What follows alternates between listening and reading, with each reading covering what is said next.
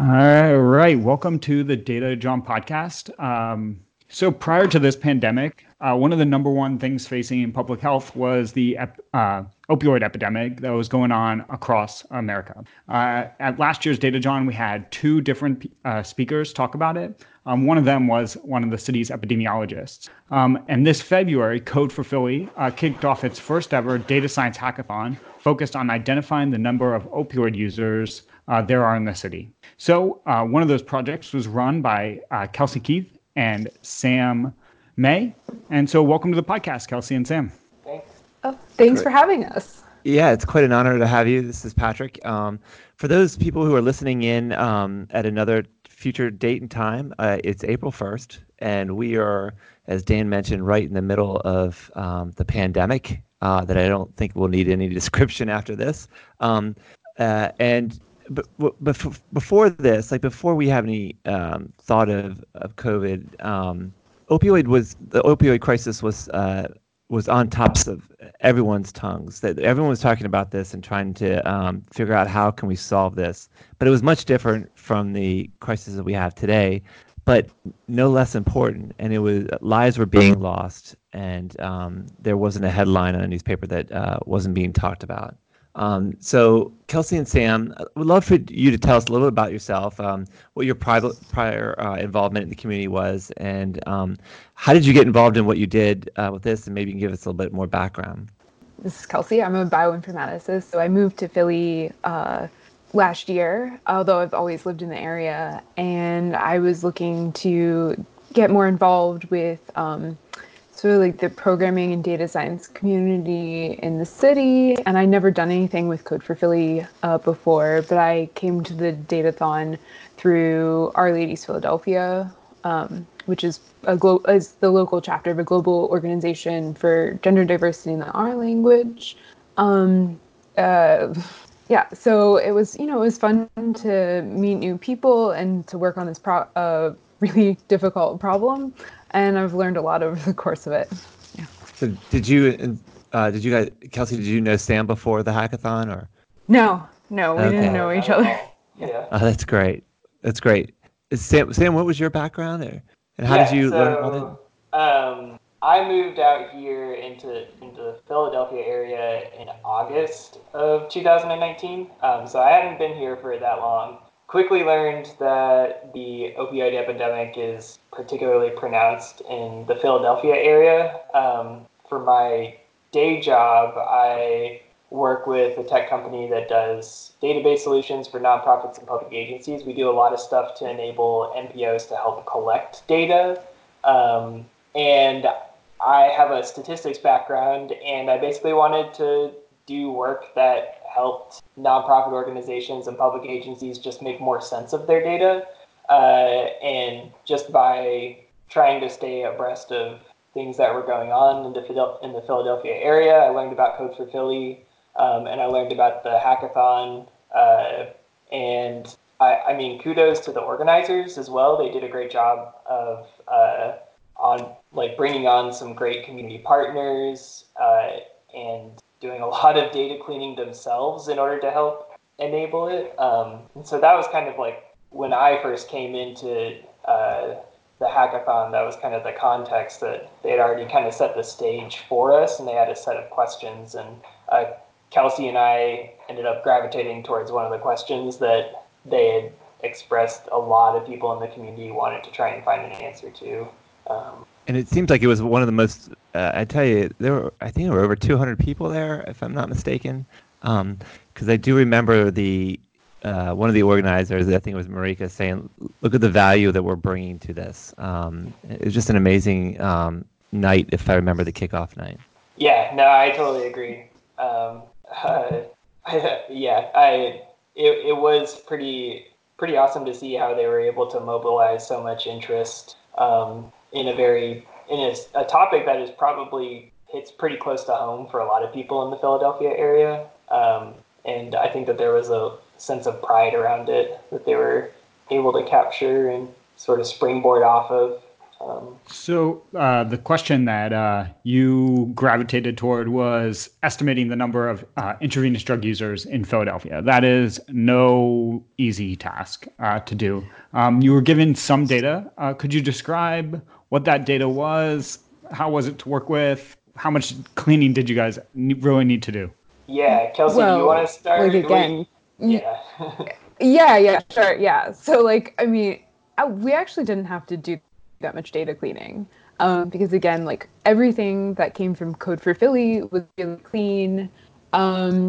We also found some data through the Department of Public Health, which ended up being incorporated into Code for Philly's hackathon anyway. That was very clean. There's also an organization called Open Data Philly, and they aggregate a lot of publicly available data about the city of Philadelphia and the surrounding region, and props to them too, because it was super clean and easy to use. So there was like a little bit of, wrangling the data to combine all of these different things together, but it was really easy to clean and use. The challenging part was finding it and finding the methods to apply it. So I think really like the researching methods came first and then data came second. Yeah. Go ahead. There's like the second side of it is the data that we were provided through the hackathon from Prevention Point specifically. Prevention Point is an organization that runs a needle exchange within the city of Philadelphia, and they collect data about when an individual visits a needle exchange, the number of needles that they exchange during that visit, and the date at which they visited. The original data set that we had was a set of like a total count of the number of distinct individuals who visited a needle exchange site within 1 month of time. And we quickly realized that we weren't really going to be able to do much of anything with that in order to get any sort of an estimate that would be useful by anyone. And props to the organizers at Code for Philly, specifically Michael Chow and Marika as well. They were able to provide us a more granular data set of distinct of individual visits by distinct individuals in a manner that did not compromise any publicly or any personally identifying information. So that was like one of the big barriers in working with that data, was being able to receive it in a package that could be provided to us without any sort of HIPAA compliance concerns at the time. Well, it's like any data problem, right? The majority of it becomes the mess of the data that you get. And so how realistic is this? It sounded like it matched any other projects that typically get thrown out there.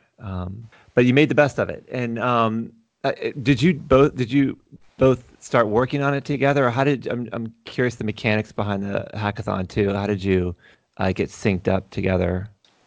Well, sort of that first weekend of the hackathon, there was a kickoff, and then there was like a hack day where people sort of got organized into teams, and started working on stuff. So we both sort of wound up in this larger group, and if anybody's ever gone to a hackathon before, people drop out for various reasons. So the group size really dwindles, and I don't know, Sam and I just ended up stepping up to more of a leading role in our group.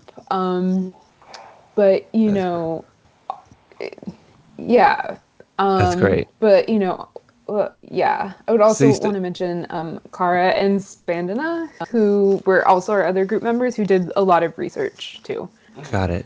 So you quickly think about a different, like a strategy, and then you started on, if I remember, use 3 estimate calculations. Can you talk about each one of them and which one was most accurate for you, and a little bit behind your approach? Sure. Do you want to take the first 2, Kelsey, and then I can talk about? Yeah.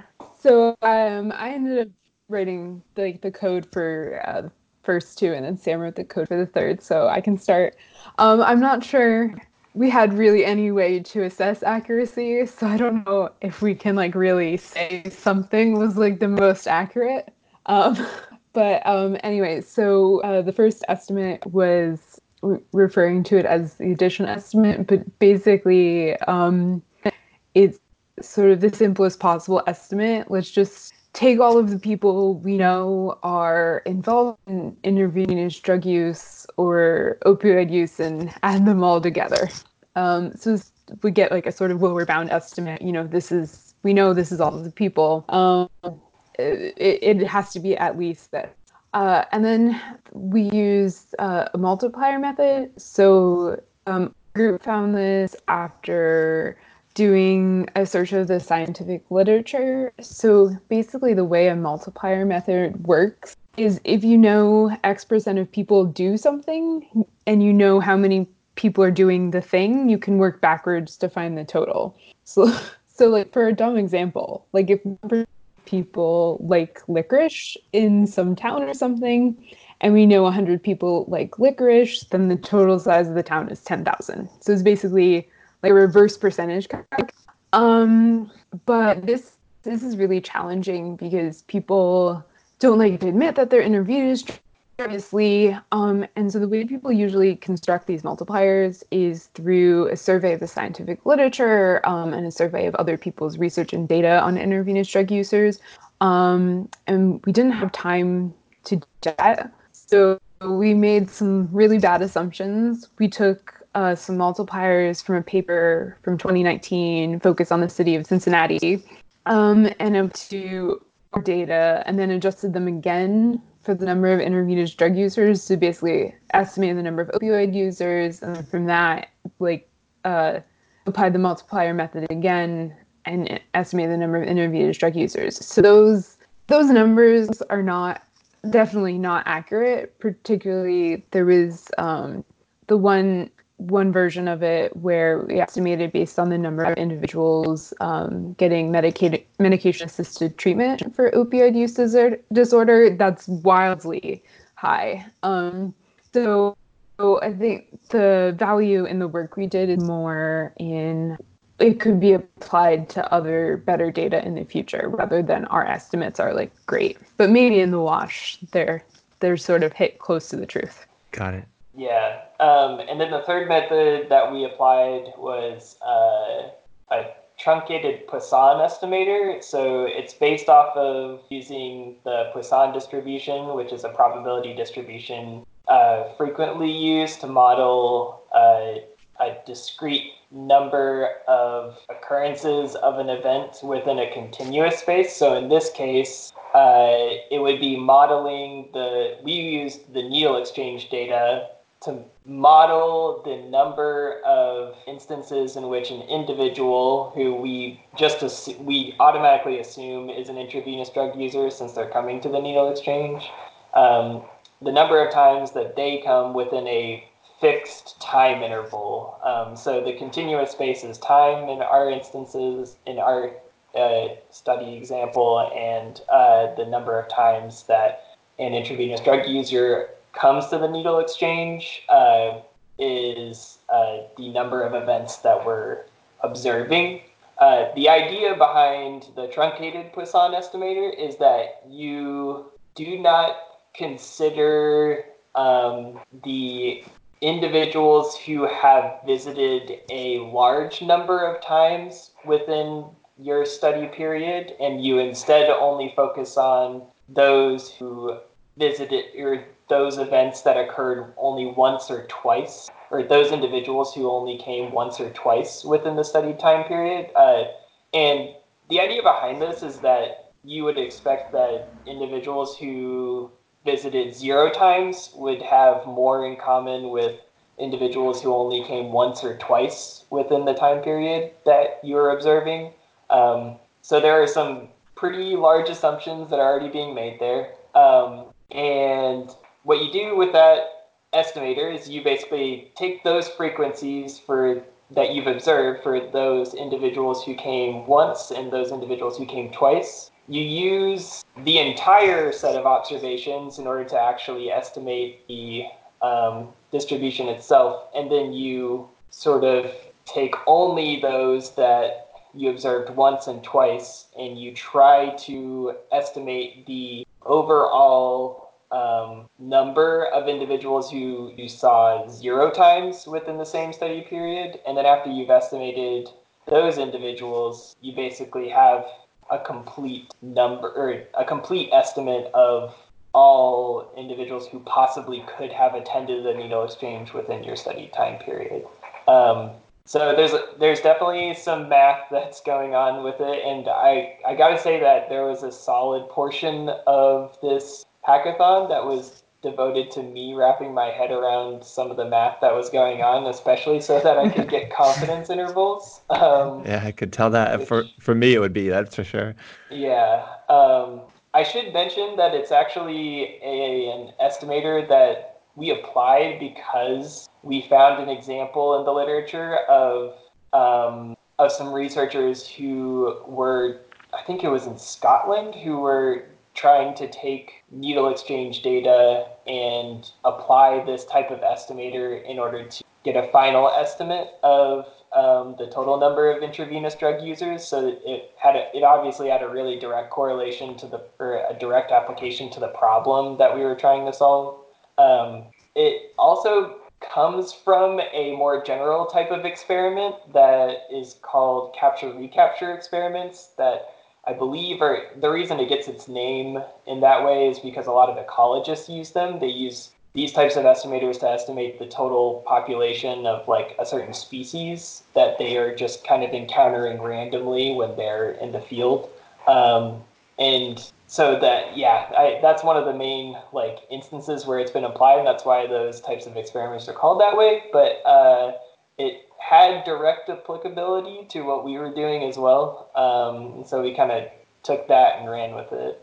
I think that we're going to get into assumption. Yeah. Is that right?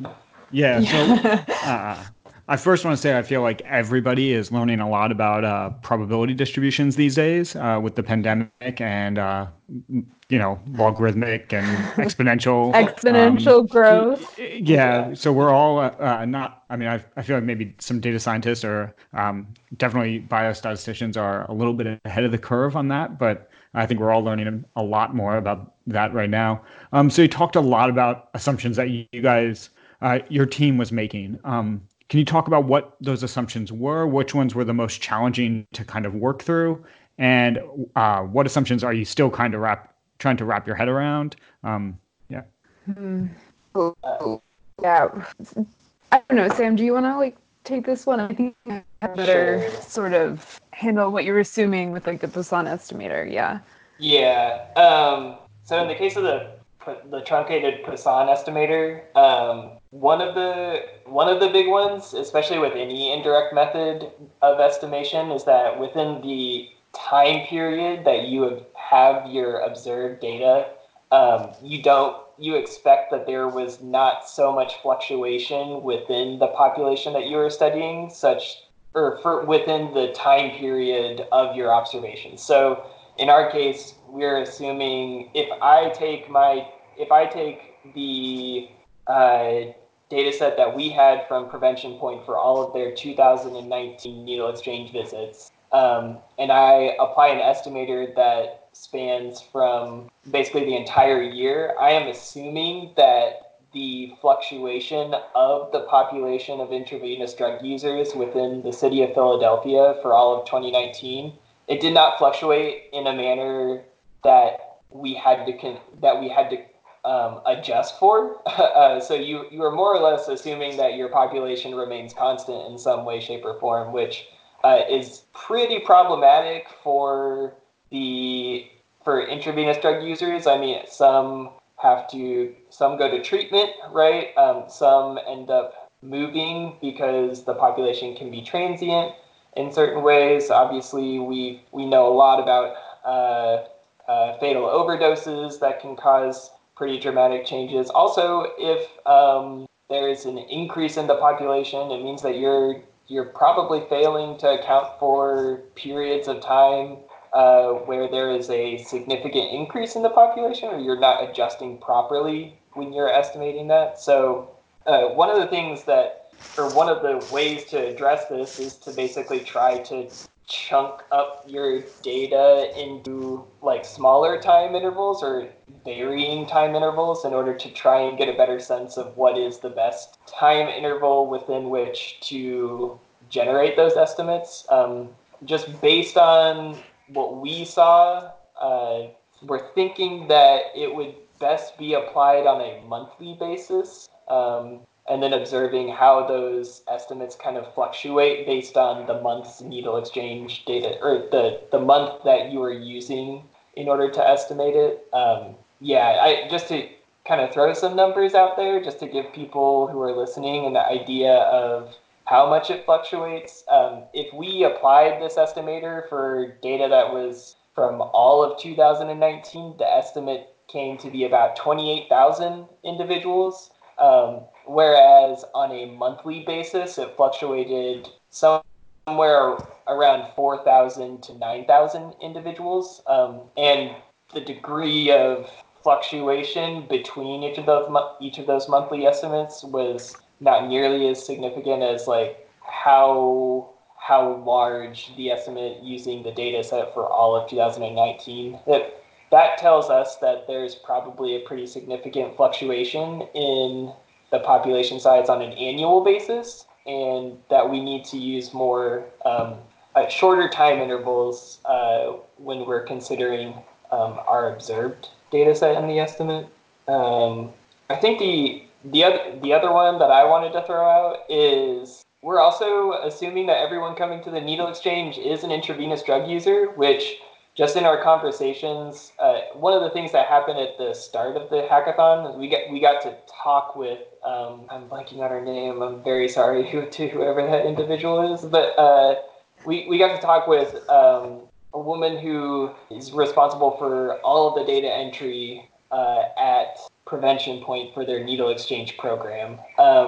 And she just anecdotally told us that there are individuals who come in who are not picking up needles for themselves at all.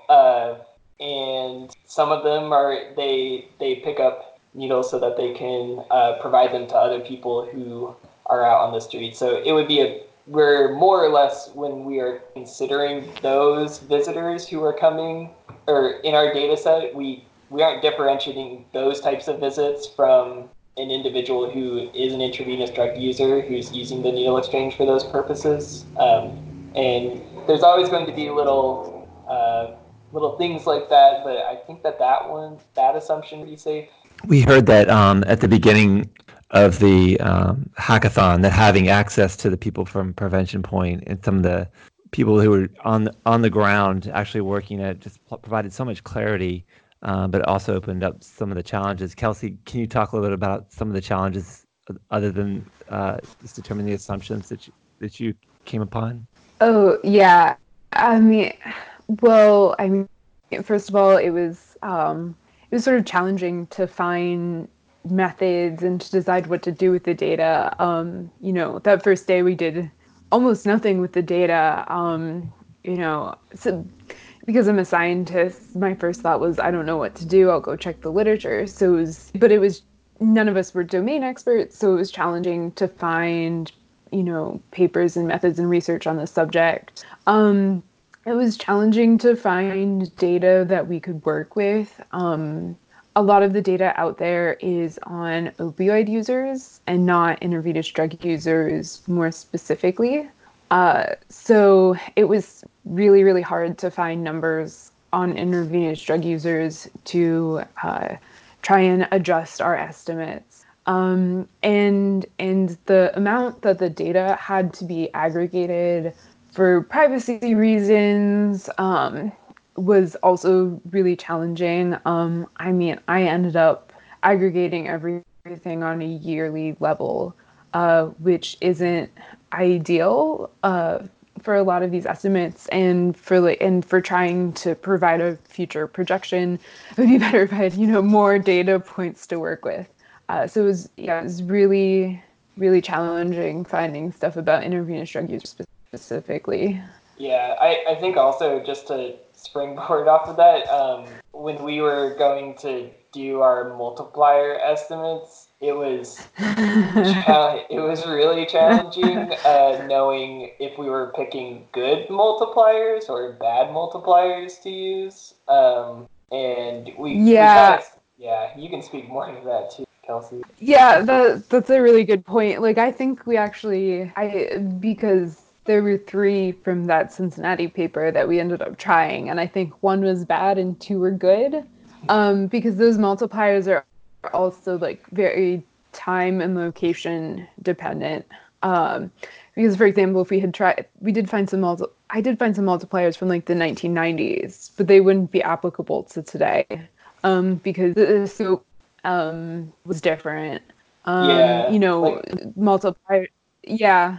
Like a good example was the fatal overdoses one too. Wasn't that an instance? The fatal overdose one good. There is one built up. So for people who may not know, people who have opioid use disorder can medication-assisted treatment, which is several medications that can help you deal with the side effects and deal with the withdrawal from opioid use. And the Cincinnati paper had an estimate based on people receiving treatment in Cincinnati, and when we tried to apply it to our Philadelphia data, I think the estimate was something around like 40,000 individuals, which was insanely high. It was well over other estimates. Seemed really out of line with the other. And I think it's actually for a positive reason. Philadelphia seems better about getting people access to medication-assisted treatment. Like, for example, like if you're in Philadelphia jails, you can get it. So in that case, that was not a good estimate, but using overdose data provided a much better estimate. So it's like 50-50. So I want to transition a little bit and talk about civic hacking. So last week we talked to Michael Becker and Marika Jackson, who is one of the co-directors of Code for Philly. And we talked about a project that Penn Medicine is working on. And over the past month or so during the COVID crisis, a lot of people have been kind of critical of citizen data scientists, like building visualizations without much context. And so what I want to ask you, as 2 individuals who dove into a big problem as civic hackers, what is the benefit of civic hacking? What's the benefit of having people who aren't necessarily domain experts work on these kinds of projects with domain experts or with advocates in the area or in the field? Yep. Well, I think what was really special about sorry. No, go ahead. Yeah. Well, I think what was really special about this hackathon is it wasn't a bunch of data scientists jumping in and being like, we'll solve your problems for you. It was, the domain experts set the questions. They're like, we want to know this, but we don't know how to figure it out. Which I think is really a great model for organizations that don't necessarily have the time or resources to hire this kind of data support, to be able to take advantage of community members that are able to help and are interested. Yeah, I think that the hackathon itself was set up in a format such that there were a couple instances along the way where teams basically had to check in with the organizers and say, this is where we're heading and this is why it will be useful to the partners in question, or for whichever of the specific partners were the external stakeholders for the individual projects. And I think that format really helped shape a lot of those questions in the direction that a lot of teams took as well, as opposed to it just being a data set that you're provided and they're just saying, go find something out about it. That a good example is I had initially tried to put a little bit of time and energy into how we could spatially represent some of our estimates. It quickly became apparent that that was not going to be presentable in a manner that was useful for them, especially based off of the data that we had access to. And we definitely needed to abandon that and kind of revert or kind of dive more into some of the other estimate methods that the literature was telling us were, that the literature was providing, I guess, us with as a direction for our project. Yeah, I think that there's always, a little bit of I think there's a need to center the stakeholders' interests in this case, especially when you're working with a nonprofit organization that doesn't get these resources a lot and they want to make the most of it. And I think that the hackathon just did a great job of kind of like centering that number one priority, and repeatedly making you reference it when you were doing little check-ins with the organizers for where you were headed. That's great. So, Kelsey and Sam, this has been an incredible podcast. I'd love to end on getting your perception of like where do you think this is going to go? Are you going to apply this anywhere else? Are you going to continue on with this? Is it something you're looking to apply toward the pandemic? Was it just a great experience? Maybe we can start with you, Kelsey. Just get your perspective where it goes from here. Yeah, so I don't really think that we would be able to take this much further without access to better data, more individual level data over, shorter times, over, a longer amount of time, but chunked into shorter increments. So I don't think we'll be working on this unless something changes. I hopefully that these methods were interesting to the city. They may want to apply them. It seems, based on looking at the aggregated Department of Public Health data, they probably have some of the necessary data to apply this. So, for me, it was mostly a fun experience. These methods are not really applicable to the pandemic. So, I don't know, but who knows? Maybe I'll need a Poisson estimator in the future. That's great. Yeah, Sam, I'm not really sure what more can be done, save for save for maybe something that would be an incredibly large undertaking. From what I read in doing research about the Poisson estimator, it was typically recommended that your data sources for for like a fully realized capture recapture experiment be from 3 different potential sources. So a good example is like maybe in addition to the needle exchange data, you also record individual level visits like contact with intravenous drug users, that you have data at the individual level, maybe for contact points of like medically assisted treatment and like hospital visits for non-fatal overdoses, just as an example. The challenge there is you need some mechanism by which you could actually track a distinct individual across those 3 data sets and be able to know that individual appeared on each of the 3 data sets however many times, and then that's kind of your fully that is your actual observed count for that particular individual.